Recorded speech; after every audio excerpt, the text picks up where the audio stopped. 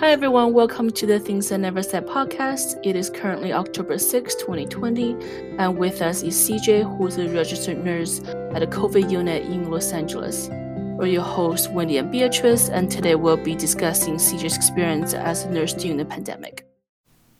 Please note that this podcast may contain triggering and/or sensitive topics. If you feel triggered or need a second to breathe, please take care of yourself first, and know that we've included resources in the description.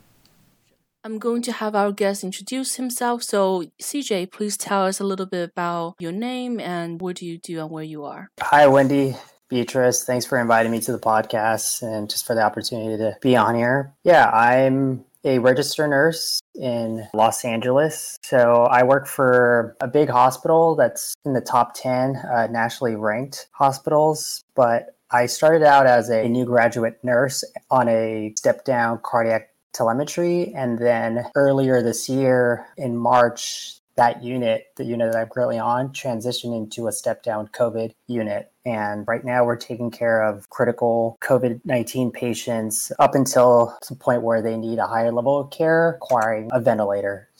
But basically that is where I'm at. And I've been a nurse for about 4.5 years. It'll be 5 years in May. So I've been on the same unit ever since and just trying to figure out the next opportunity to kind of move on to from where I'm at. To begin, how and why did you decide to work in healthcare? Yeah, I get that question a lot. And well, it's really relevant now, I suppose. I always wanted to be in a sort of position to help someone navigate through the healthcare system. And to me, that was between a doctor or a nurse. And I did a few opportunities shadowing both professions. And I like the nursing role just because of the frontline experience and being with the patients for 12 hours. Some nurses, sometimes more than that. But I also like the other aspect of the job where it requires a lot of teamwork, but not only with other nurses, but you work with different teams. So there's what we call a multidisciplinary team. So it involves respiratory therapists, doctors, specialists, surgical teams. So you're dealing with different teams and you get to I get to utilize each one, communicate to each one. And I, prioritize tasks and I figure out their expertise and how I can best use their expertise to kind of improve the patient care outcomes. So, and that really stems from just growing up playing basketball and understanding each player or each of my teammates specialty and, being in one team, a very team-based approach. So I kind of saw that in nursing. Oh, wow. That's a cool comparison. Yeah. And you mentioned earlier that, because of COVID-19 has changed and now all of your patients or most of your patients are COVID-19 patients. Can you tell us a little bit about how this pandemic has changed your workplace environment from before the pandemic and now? I can't speak for the other units in my hospital because all those units, the other units that deal with their specialties were still the same, whereas my unit was specifically cardiac and then became COVID. I don't know if it will continue or remain as a COVID unit, but the workplace itself, it was scary at first just because there was no medical evidence about this novel coronavirus. And that was just, for us nurses, we were kind of walking on uncharted territory because we didn't even know what kind of mask to use. And we were also afraid because we were running out of a lot of PPE supply. And another issue we ran into was the fact that the, cleaning wipes and the, the alcohol, the hand sanitizers were running out. So we were running into equipment and even cleaning solutions. And also the biggest challenge too was the fact that when we did have our patients and we were treating them, they were all behind closed doors and all these doors were wood, so we couldn't see through. And it was hard to just base a patient's improvement or base their improvement just on numbers. And we couldn't see any physical improvement because if we did have to open the door, we would have to gown up and walk in and kind of assess them. So all doors were shut on our unit because normally they would be open, but they're all shut just to limit the spread. So, but the changing part, this whole pandemic really brought my team together and we really were creative. And we worked with our environmental service department where they figured out a solution that we could use that would still disinfect medical equipment. Now, when I say medical equipment, I mean let's just say a lot of times a COVID-19 patient would have like, you would see on the x-ray kind of like their airflow and how well they're ventilating. You can only judge that by an x-ray. So we would have these x-ray techs come in the room, do at the bedside, and obviously their equipment would be contaminated. So they would come out and then they would have to disinfect. But just due to like the economy shutting down, like all the cleaning wipes were all out of stock and no one knew when we would get those delivery orders back. But however, back to my point, we, worked with the environmental services too, where they found a solution that would actually disinfect the medical equipment. And we would actually put these solutions in buckets and distribute them throughout these designated areas where, whether you had a stethoscope or an x-ray or even like a gurney where patients would be going from the room downstairs to, the imaging place and back, everyone could disinfect. And environmental services also provided us with another solution to disinfect our hands. So that was a much needed solution. Yeah. But the other two changes were the PPE supply. We also work with the linen department and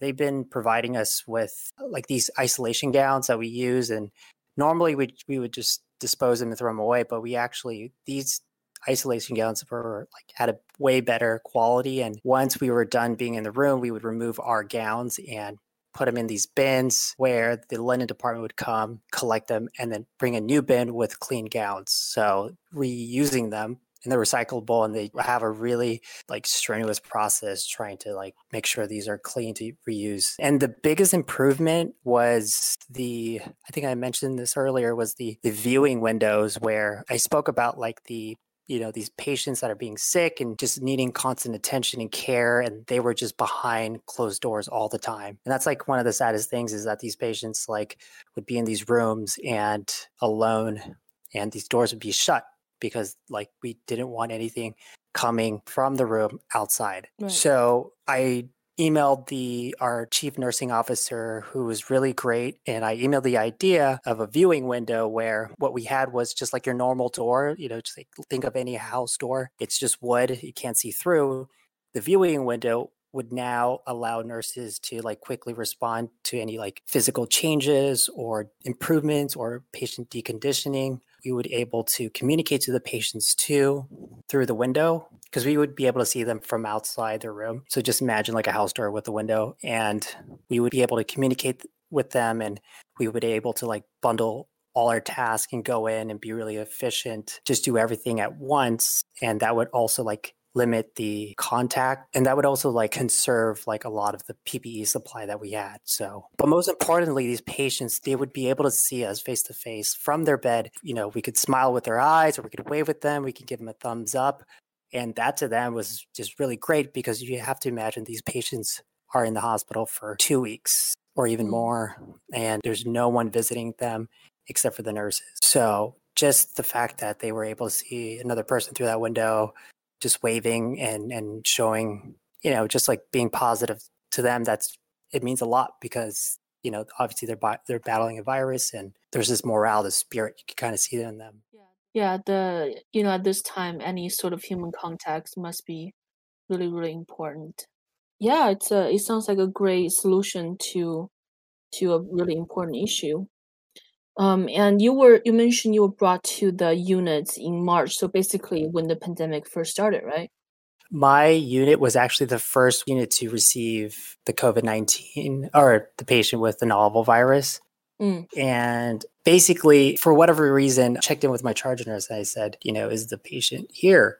And they're like, yeah, or my charge nurse didn't know. And then suddenly I found out the patient was literally wheeled down on a wheelchair just down the hallway. And I was just like, what? Yeah, there was no like heads up, or I don't know, we were notified or anything, but this patient literally just walked down. Just think about February when no one was wearing a mask. Like, we didn't even know if the novel coronavirus would, be here in the US. And we heard, the initial news in the US, and we knew nothing about it. And here we are, like this patient just being wheeled down. And how did you guys know it was the COVID patient? Well, we were informed downstairs in the ER. Like, gotcha. Yeah. but I don't know, we had no idea. We just didn't have the same protocols, precautions as we do now. Right. But I mean, it was new and everything. Yeah, No one knows what to and- expect. yeah, but now when you say that, you're just like, oh my gosh, I can't believe we're handling patients like that at the time because Right. of how much improvement we have made and progress we have made. Basically, the first patient that we had, we put him in a negative pressure room. Basically, that's engineered where the air in the room wouldn't be able to come out. Even if the door, like you open the door, the air wouldn't flow outside the room because it's a, Oh, wow. for whatever. Yeah, it's a negative pressure inside the room. So air is constantly coming from outside the room to inside. Or usually we put patients with like, who are high risk for like tuberculosis or any sort of like respiratory condition that would be contagious. So that's what we had to do. And then suddenly we got more and more patients and we just started using just the regular beds. So, and the only way we could, limit the spread was just to shut the door, even just regular rooms. So Gotcha. So how specifically have you personally worked with COVID patients? And I guess also how specifically have your floor worked with COVID patients? Yeah, I'm a clinical nurse 3, so I play different roles in judging on the staffing just because of my experience on the floor and knowing everyone on that, because I'm one of like the longer people who have been on that floor. So I know everybody. I know the staff from the nurses to the doctors. And Can you explain a little bit about the different tiers, what that means for the listener who don't really know? Oh, right. Thank you for saying that. I don't really know. So a clinical nurse 1 would be someone who has 0 to 1 year experience. So basically fresh from, or who recently graduated nursing school and who's like in a nursing program and is trying to gain experience up into that 1 year mark. Up into the 1 year mark, if that new nurse does well and is safe, and they will be promoted to clinical nurse 2.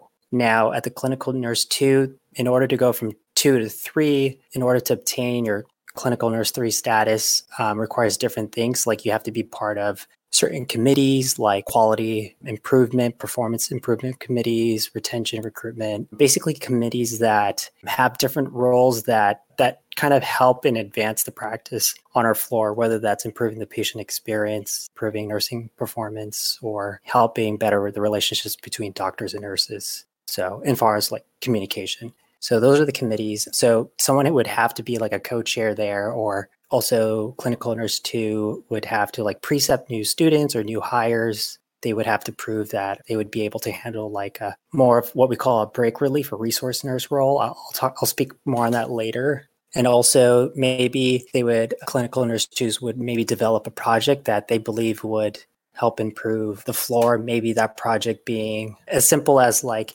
because a lot of patients tend to lose belongings, maybe they would create some sort of process where it would help, create this checklist so that patients' belongings wouldn't, they wouldn't lose it. So it can go anywhere from, from the bedside clinically, or improving some sort of process, whether that be, administrative or just a belongings itself. But those are kind of like the different pathways that a clinical nurse 2 could advance to clinical nurse 3. Gotcha.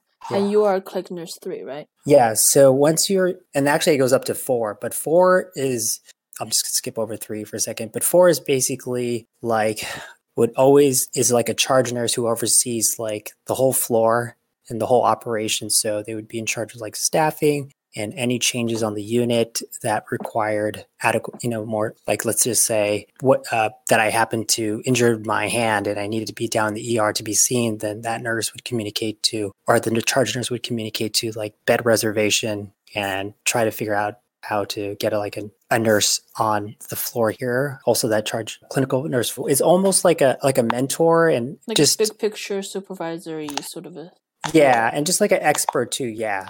So, and would know how to utilize just different resources available. So they have to take a class. So I don't know the entire scope, but from what I've seen them do, they basically do a lot. They're almost like managers. So, right. But for clinical nurse 3, I could either be like on the front lines, like doing patient care at the bedside, part of a committee, whether I'm a member or a co-chair, and I can precept nursing students, clinical nurse ones, and new hires. Mainly, I could also be the break relief nurse, a resource nurse. And what that means is like, I am basically like helping the charge nurse. I would communicate like, what's the main goal today, just judging on what the census is in the hospital. So I would work with the charge nurse, but I would also kind of be like a supervisor too for like the other floor nurses who are on the front lines. So if they needed maybe a second opinion about a patient or how to communicate to a doctor or which doctor is best to handle the situation, they would ask me, and I would kind of provide that mentorship with them. Gotcha. Thank you for breaking this down for us. So going back to my earlier question, so as a clinical 3 nurse, what was your experience working with COVID patients? Yeah, sorry, I tend to ramble. So. No, you're good. Yeah. So my experience is that I was always on the front lines at the bedside. And I would say that, one of the most difficult things was the kind of the visitation policy, like the visitor policy. And basically my hospital was very strict at the beginning, probably for the first few months, like absolutely no visitors and no visitors on the COVID unit. And the reason why I bring this up is that a lot of the patients that we do see who have COVID and have a very, very poor prognosis and are already receiving maximum amount of like oxygen and treatments, and there's no signs of improvement, the doctor would have to open that discussion with the family members about end-of-life care. And what was difficult is that these family members couldn't visit the patients who are basically, like I said, very poor prognosis. And I mean, we would set up video conference and they would be able to see them through like their iPads and everything, but that wasn't enough. The families could not physically see their loved ones, whether it be mom, dad, grandpa, or grandma. They physically could not see them, and they couldn't see the extent of their condition. And the reason I'm telling you this is because, the decision to put your loved one on end of life care in like hospice and just have very comfortable of a passing as possible, the families it would be hard for them to decide. So these decisions would sometimes take like days, sometimes even weeks. And we would just see, unfortunately, the patients just suffer because of the amount of oxygen, the pressure to deliver that high amount of concentrated oxygen into their nose. It was really hard to see. And they would have feeding tubes to feed them because they could no longer feed themselves. Are usually during this time the patients like conscious at the time, or are they able to like carry the, conversation with their family, or not really? No, there were some that were pretty much just laying there, and you could see their chest rise, they were breathing, and that delivery of oxygen, you could hear it just rushing through their nose, and they wouldn't really say anything. But there were some patients too that were just grunting and moaning. Those were the hard ones, because you would just hear them from the nursing station, and maybe we would have to ask the doctors to kind of order some sort of like as needed kind of calming medication. Mm-hmm. So that way, that noise, so they wouldn't have to be in so much pain. But there were some families who were like just ready to accept, and they understood everything that could be possibly done was done. And that's kind of the interaction and dealing with COVID patients. So that's more of the population that I interacted with. There were a few, more of the younger side, like 50, who would receive like a nasal cannula, like 2 to 4 liters, and would be relatively young and wouldn't have any medical history. So it was kind of like scratching my head and just seeing like just the virus, how it could really impact even a young person's body. From your standpoint, why is this virus so unpredictable? Like what are some of the unique challenges that this pandemic brings? Well, right now, we don't know if I haven't seen any literature really shared with nurses, and just because it's so new, but the one journal article I did read that was shared with me by my clinical nurse specialist was saying like it's hard to see if this virus is like spread through like droplet, where you have think of like just a regular surgical mask, like a simple mask. I don't know if you've been to the hospital or clinic recently, but we just don't know if it's droplets where someone would cough and the little droplets itself would just fall, or if this virus is airborne, where someone would cough and it would just kind of be suspending or hanging out in the air. So we wouldn't know how it was generally being spread. So, and that made it hard for us to know which mask to use, because we have like an N95, which would protect us, but with a simple mask, it would be protecting the patient. But for the virus itself, what's tough is that we primarily see it in the elderly population. So, and the virus there's a lot of inflammation going on in the body.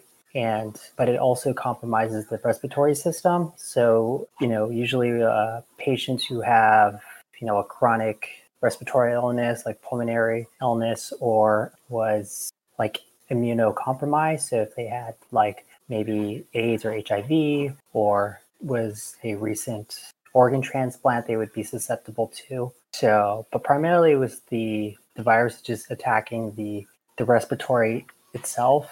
And it's hard to say, like, because there's so many clinical experimental drugs out there because it's a virus, it's not bacterial. So, because usually with a virus, like the flu, we normally don't give like intravenous drugs to the flu just because. But where someone has like pneumonia, respiratory illness, it would be bacteria and they would be able to give like an antibiotic. So that's why it's difficult just to treat and you kind of see the effects. There's a lot of labs too, but it would eat up a lot of time. So, and I'm curious because obviously COVID's a lot, it's very intrusive with the type of treatment methods to treat it and things like that.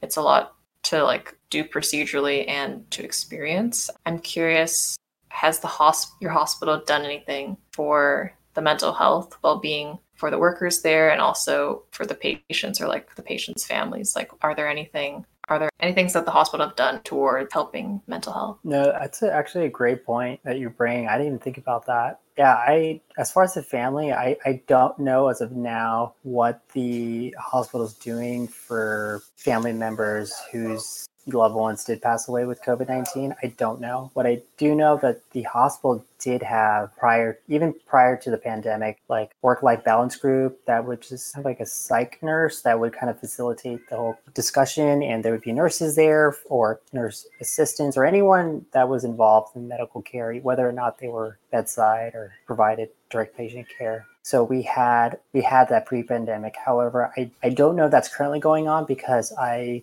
don't know if people are allowed to have in-person meetings. So got it. That's the difficult part too about the virus is that the resources that we did have that required physical presence in a group, it's not happening, at least as of right now. Mm-hmm. So there hasn't been anything that the hospitals say, hey, like, we understand you're going through a lot. Here's some mental health resources, or there hasn't been any talk about mental health in that space, whether it be for the people working there or like the families? Nothing for the families, unfortunately. I could be totally wrong. My hospital is very large, though. I will say that. Sometimes there's things like just resources out there that unless you hear from another person or you come across, it's almost like the size of a huge university. Like just, you just find out things just through people. But leadership hasn't said anything about, I would imagine, like whoever is managing everyone. Yeah, unfortunately, like, I mean, that's a great point. Now, other than like the community, like restaurants in the area that are, at first we're donating, whether it be medical supplies, PPE, food, that was going strong for maybe 3 months. I don't know if this would count, but they showcase a lot of at least like nurses and a lot of frontline staff, whether it be a nurse or a patient transporter, and they would highlight them, and whether that be on the Instagram channel or through the email. So they would kind of highlight their experiences, or maybe someone could sing and they were singing to a patient. So they try to do that and reminding people like, hey, everybody's in this together. And from your observation, CJ, what are some particular things that are challenging during this time for you or your floor or for your, fellow nurses? I think right now is just the visitors, because a lot of family members, they're just, they can't see their loved one or patient until they as a patient, like been ruled out. And that's just hard for a family member to hear. So we get a lot of phone calls and we have to explain to them. And sometimes there are a lot of heated conversations. Now that I'm talking to you about this, we also get that like in the ER, when patients go in, they may go in there for like an upset stomach, but then they would be coughing and kind of have these symptoms that would be suspicious for COVID. The doctor would order a swab. They would be swabbed. And as soon as the doctor orders it, even if the patient refuses to get swabbed, that patient will be sent to my floor. And then once I receive that patient, the family would be surprised as to why that patient is on the COVID unit. And they're like scared to death because, they're scared that their loved one is going to get COVID and they came in for like an upset stomach, or maybe that their loved one was in the hospital for, I don't know, like a procedure and all of a sudden started coughing, gets swabbed, gets into our unit, and they're like, well, oh my God, why is he there? Or why is she there? So it's gotten like a lot of tension in the phone conversations and just having to re-explain. And that makes it harder on staff because I understand like the family's like frustrations and the fact that like their loved one is on a COVID unit and they, before the hospital, like they were like COVID free. Now they're on the COVID unit. And so sometimes even what's said to nurses, patients or the family members would just be so heated and just, emotional that like it just gets displaced on the nurses. Did you have to personally have these conversations with family members as well? Oh my God, all the time. Yeah. And we have something called a patient relations, which is like a nurse who just communicates. It was like basically a liaison between staff, whether that be nurse or doctor, and family members. So it's tough, but we have a protocol to follow, and we do that to limit the spread because like what I usually relay back to the family members that even if your, let's just say, husband was there for a procedure and happened to cough and had a fever and got swabbed for COVID, and now they're on the COVID unit, I understand like, your husband being transferred. But, imagine if your husband happened to be, next to another patient who had those symptoms and the nurses didn't allow for that patient to be transferred, then, the husband would now be at risk. So that's why we have these procedures is like, even if it's just to limit the spread and just contain the virus. And like one of the worst things in the hospital is like, it is what we call like, getting a hospital acquire, disease. So it does happen. Do your conversation with the family member, are they, after you talk to them, do you think they feel better, or is there just nothing? I'm sure it varies, right? It does vary, but I would say, I don't know, if I had to put like 8 out of the 10 calls that I would get would be a family member who's just angry. Sometimes I have family members that just, they would try to threaten by calling their lawyer, or they would say, I'm going to walk up there and get my mom or my father. Meanwhile, their mother and father are on a high amount of oxygen support and they have a high level of oxygen requirements. So for them to remove their mom and dad out of the hospital would literally cause their family member to collapse immediately. So, but it makes it hard because they don't see the extent. And I understand, like, you wake up the next day and you hear back that your family member is in the COVID unit. So I think my team does a really good job of swabbing the patients and constantly looking at the labs. So the minute that the labs result or the COVID swabs result and it shows negative, then we move the patients out of the unit as soon as possible. Having this difficult conversation with family members is part of the job description, it sounds like. So that's, a lot of pressure on top of, just regular stuff. It's also, being yelled at by people who are scared. That's not pleasant. How's your team doing with that? Is it just so normalized that, it's just part of the job, or, are there any like support that the team gives to each other, with these tough conversations? As of now, I would say no, just because, we're still fighting, the virus, and it's just like, there's no sign, that we're at the end of the tunnel where we can see the light, and we don't know how it's going to, I don't know, I would say celebrated, but we haven't like kind of detached from the situation. Right. You're still fighting. Yeah. And it gets tiring just because, having to go in the room, you have to gown up, and then come out of the room, you have to like de-gown, wears on you, and having to wear a mask, and also the volume of calls that we get, because not only family members, but other like staff, whether it be nutrition or physical therapy, it's not their fault, but like, yeah, we are the COVID unit, but so everyone is calling us. So you can imagine if we have, 3 patients, and you get like at least 10, 12 calls for one patient, that's a lot of calls. So, and it makes it difficult to provide patient care. So Yeah, and I mean, even our holiday party that we have annually at the end of the year in December, that's canceled too. So, yeah, it's just, I think people at this point are just, they're waiting for the virus to be over.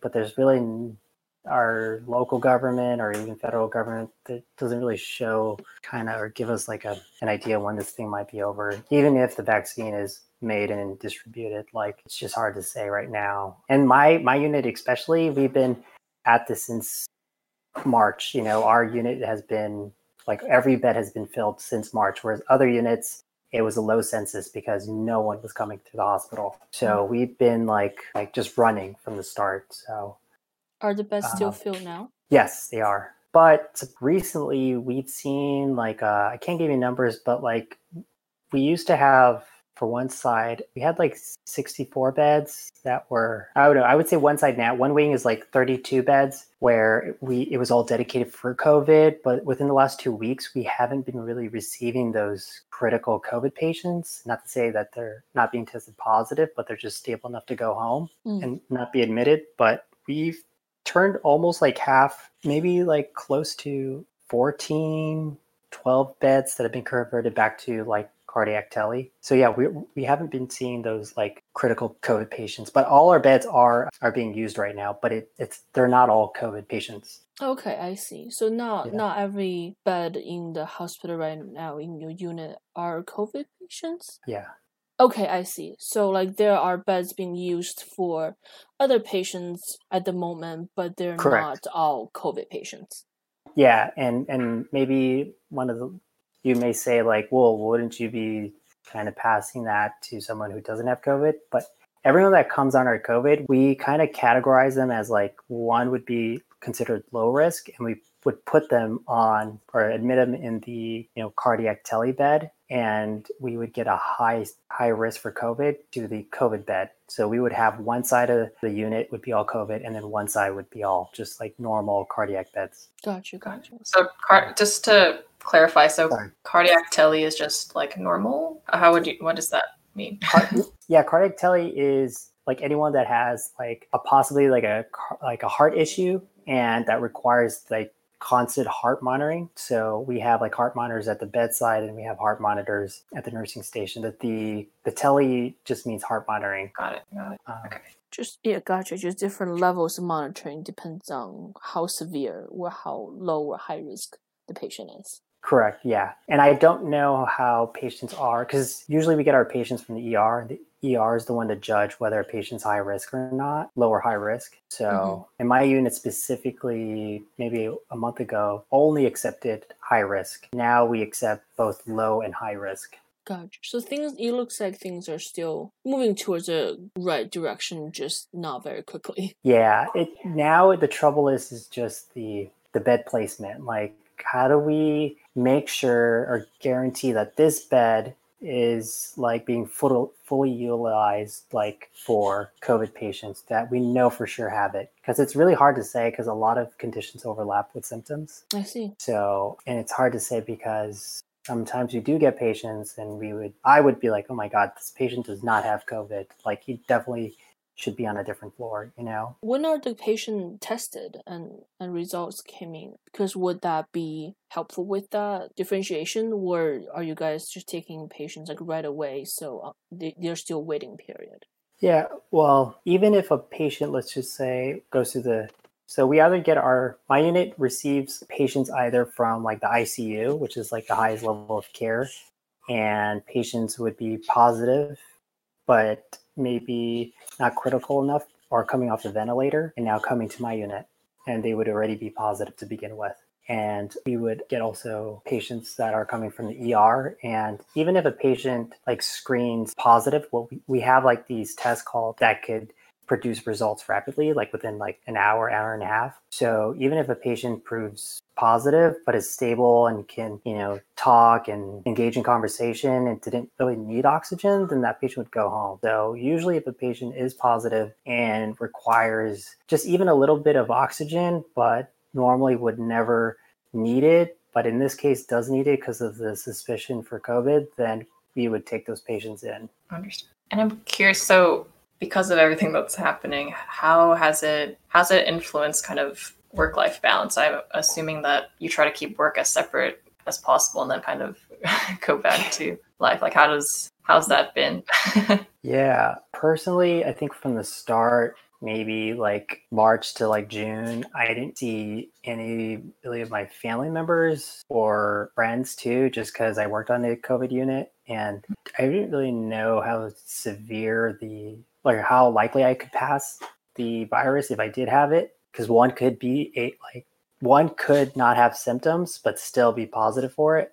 So I just didn't want to take that risk in infecting like my family or friends because they all knew I worked on the COVID unit. But what's made it just harder on like me and my even like relationship with my girlfriend is just the fact like, California and like the shutdowns, it's just they've started in March and it's continuing, and the shutdowns just made it harder in the sense like, it's you can't really go out and maybe get a massage or like just going out for a drink. But mainly I know like you guys spoke on mental health. We've had a few patients, at least the ones I've interacted with that have COVID, they're in there for like suicidal ideation. Yeah, just because the lockdowns, as I mentioned, and just being isolated from someone or being furloughed or laid off or even working remotely at home, like being at home too, like the alcoholism and the abuse of prescription drugs, and even in living in Los Angeles, being confined to like a small space, like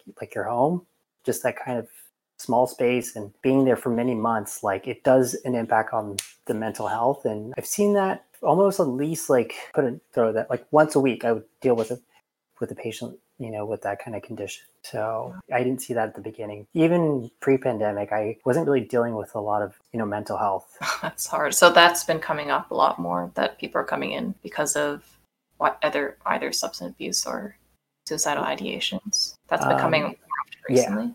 Yeah, we would have like a sitter, like a one-on-one sitter that'd be there just making sure they wouldn't hurt themselves. It was that we had to have a close watch on them. Usually they would be admitted as the primary reason is for suicidal, but they would have a secondary problem as COVID, or they would come in first for COVID, and then we would figure out the patient is depressed and would just be at risk or would say things that would, initiate kind of like, a sitter and a psychiatrist to come and see that patient. So we've had a few cases recently. Yeah, and that's very interesting that the mental health conversations haven't been happening then, because that's kind of what everyone's experiencing, mental health strain, whether scale.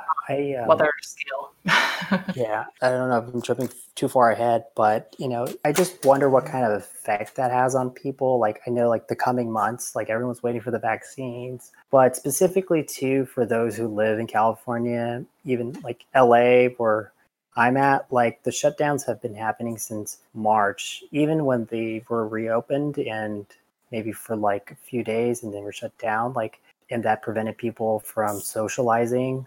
I just wonder what kind of impact it's having. So, like I said, too, being in, a small apartment too for that long, I just can't imagine like the impact that it would have on someone. Just like, whereas like other, I recently went to Texas and in Austin, and, most homes and people who lived there were like had a large amount of space and was able to roam. There's parks. So it's tougher here in LA because the city's structurally different and there isn't as much like parks. And I know it's stricter here on the protocols. And this is kind of the last question we're going to wrap after this. I'm just curious if you're comfortable sharing, of course, what kind of your experiences with mental health or kind of your final thoughts on that, since I feel like that has been, kind of a key theme and something that we're all kind of working through.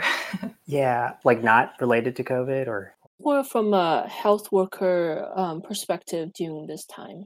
Because, like we mentioned before, in general, nursing is a very stressful profession.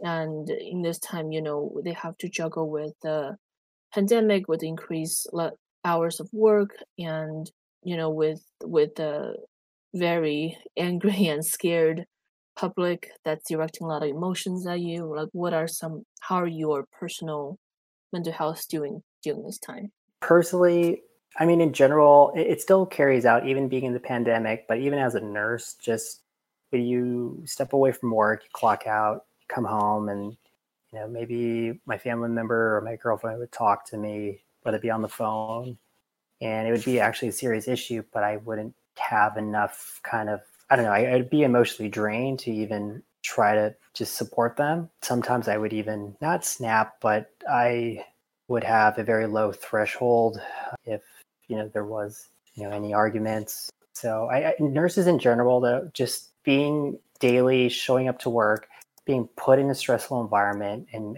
even stepping on the floor, not knowing what they will see or do or what will happen, it's already stressful to begin with. And so I personally, though, I'm someone who has to like exercise and run and go on a bike or even trying to read something positive. Mm-hmm. So that's something that I try to like, helps me with my mental health. In general, though, too, with at least coworkers, I don't know what their situation's like meaning just seeing them. I've seen at the start, there was a few coworkers that were afraid and they were freaking out. I've never seen that side, but that's all gone away. But for the patients too who come in, whether it be schizophrenia or suicidal ideation, even coming in for some sort of like overdose, from what I've seen, what I know, like this is personally, like in speaking with other psychiatrists, it's for patients at least, it's some sort of, trauma in earlier childhood that would cause them to have either a change in personality or in habits, and it would just progress, and not sometimes, but it would be left untreated, and then there would be a trigger, and and that would lead them to substance abuse. And if there's anything to say to like the public, at least from what I've seen in the hospital, for those that like in regards to mental health, like LA has a big homeless population, and people would normally say like, oh, it's drug abuse, but like that's the surface level, but beneath the underlying issues are like, it's like schizophrenia or personality disorders, and even lower, that's all caused by, not all, I know I'm saying, but like from what I know and I talked to with psychiatrists, it's trauma in early childhood that was never really resolved or even opened. Like when I say early childhood, maybe just some sort of experience or trauma before 25. So Right. that's my research and what I've read and what I've talked with other psychiatrists. So. And what are some ways that you suggest that, the friends and family of healthcare workers or, just the general public can do to support, registered nurses like you or, anyone that's going through this stress during this time? What are some practical things that we can help? Patience. Patience is a big thing. I say that because, whether someone is having a primary care doctor visit or is in a hospital, whether they're there supporting a family member or they themselves are the patient, just to have patience with staff, even if, because a lot of times nurses may not be as responsive or would not be as responsive, and that would trigger a lot of people, whether they be inpatient or they feel like they're being ignored, and it comes back on the nurses. But behind the scenes, there's just so much task going on, and nurses are prioritizing kind of the most important task. So it's hard to explain all that because we just, because when we do step in the room, after being gone for 20 minutes, we just may hear a complaint and we just be thrown off guard. Or, there are times when I've seen nurses, like I literally have seen patients, just normal patients I would see on the street, just call nurses incompetent or just say really nasty things to a nurse. I didn't expect pandemic to change like a patient's behavior and how they treated nurses. I didn't expect all of that, but maybe I thought that would change one's behavior toward nurses. But if they could support nurses, it's just being patient and just understanding like there's reason why a nurse may not be responsive or there. It's not to say that they're never responsive or always late or forgetting to complete your task. It's just that they're handling a lot of stuff behind the scenes that patients don't see. Yeah, definitely. I think a lot of compassion we can have for each other during this time is the best way to deal with the uncertainty that we're all facing. So thank you so much for sharing your stories with us. That was CJ, a registered nurse at a COVID unit in Los Angeles.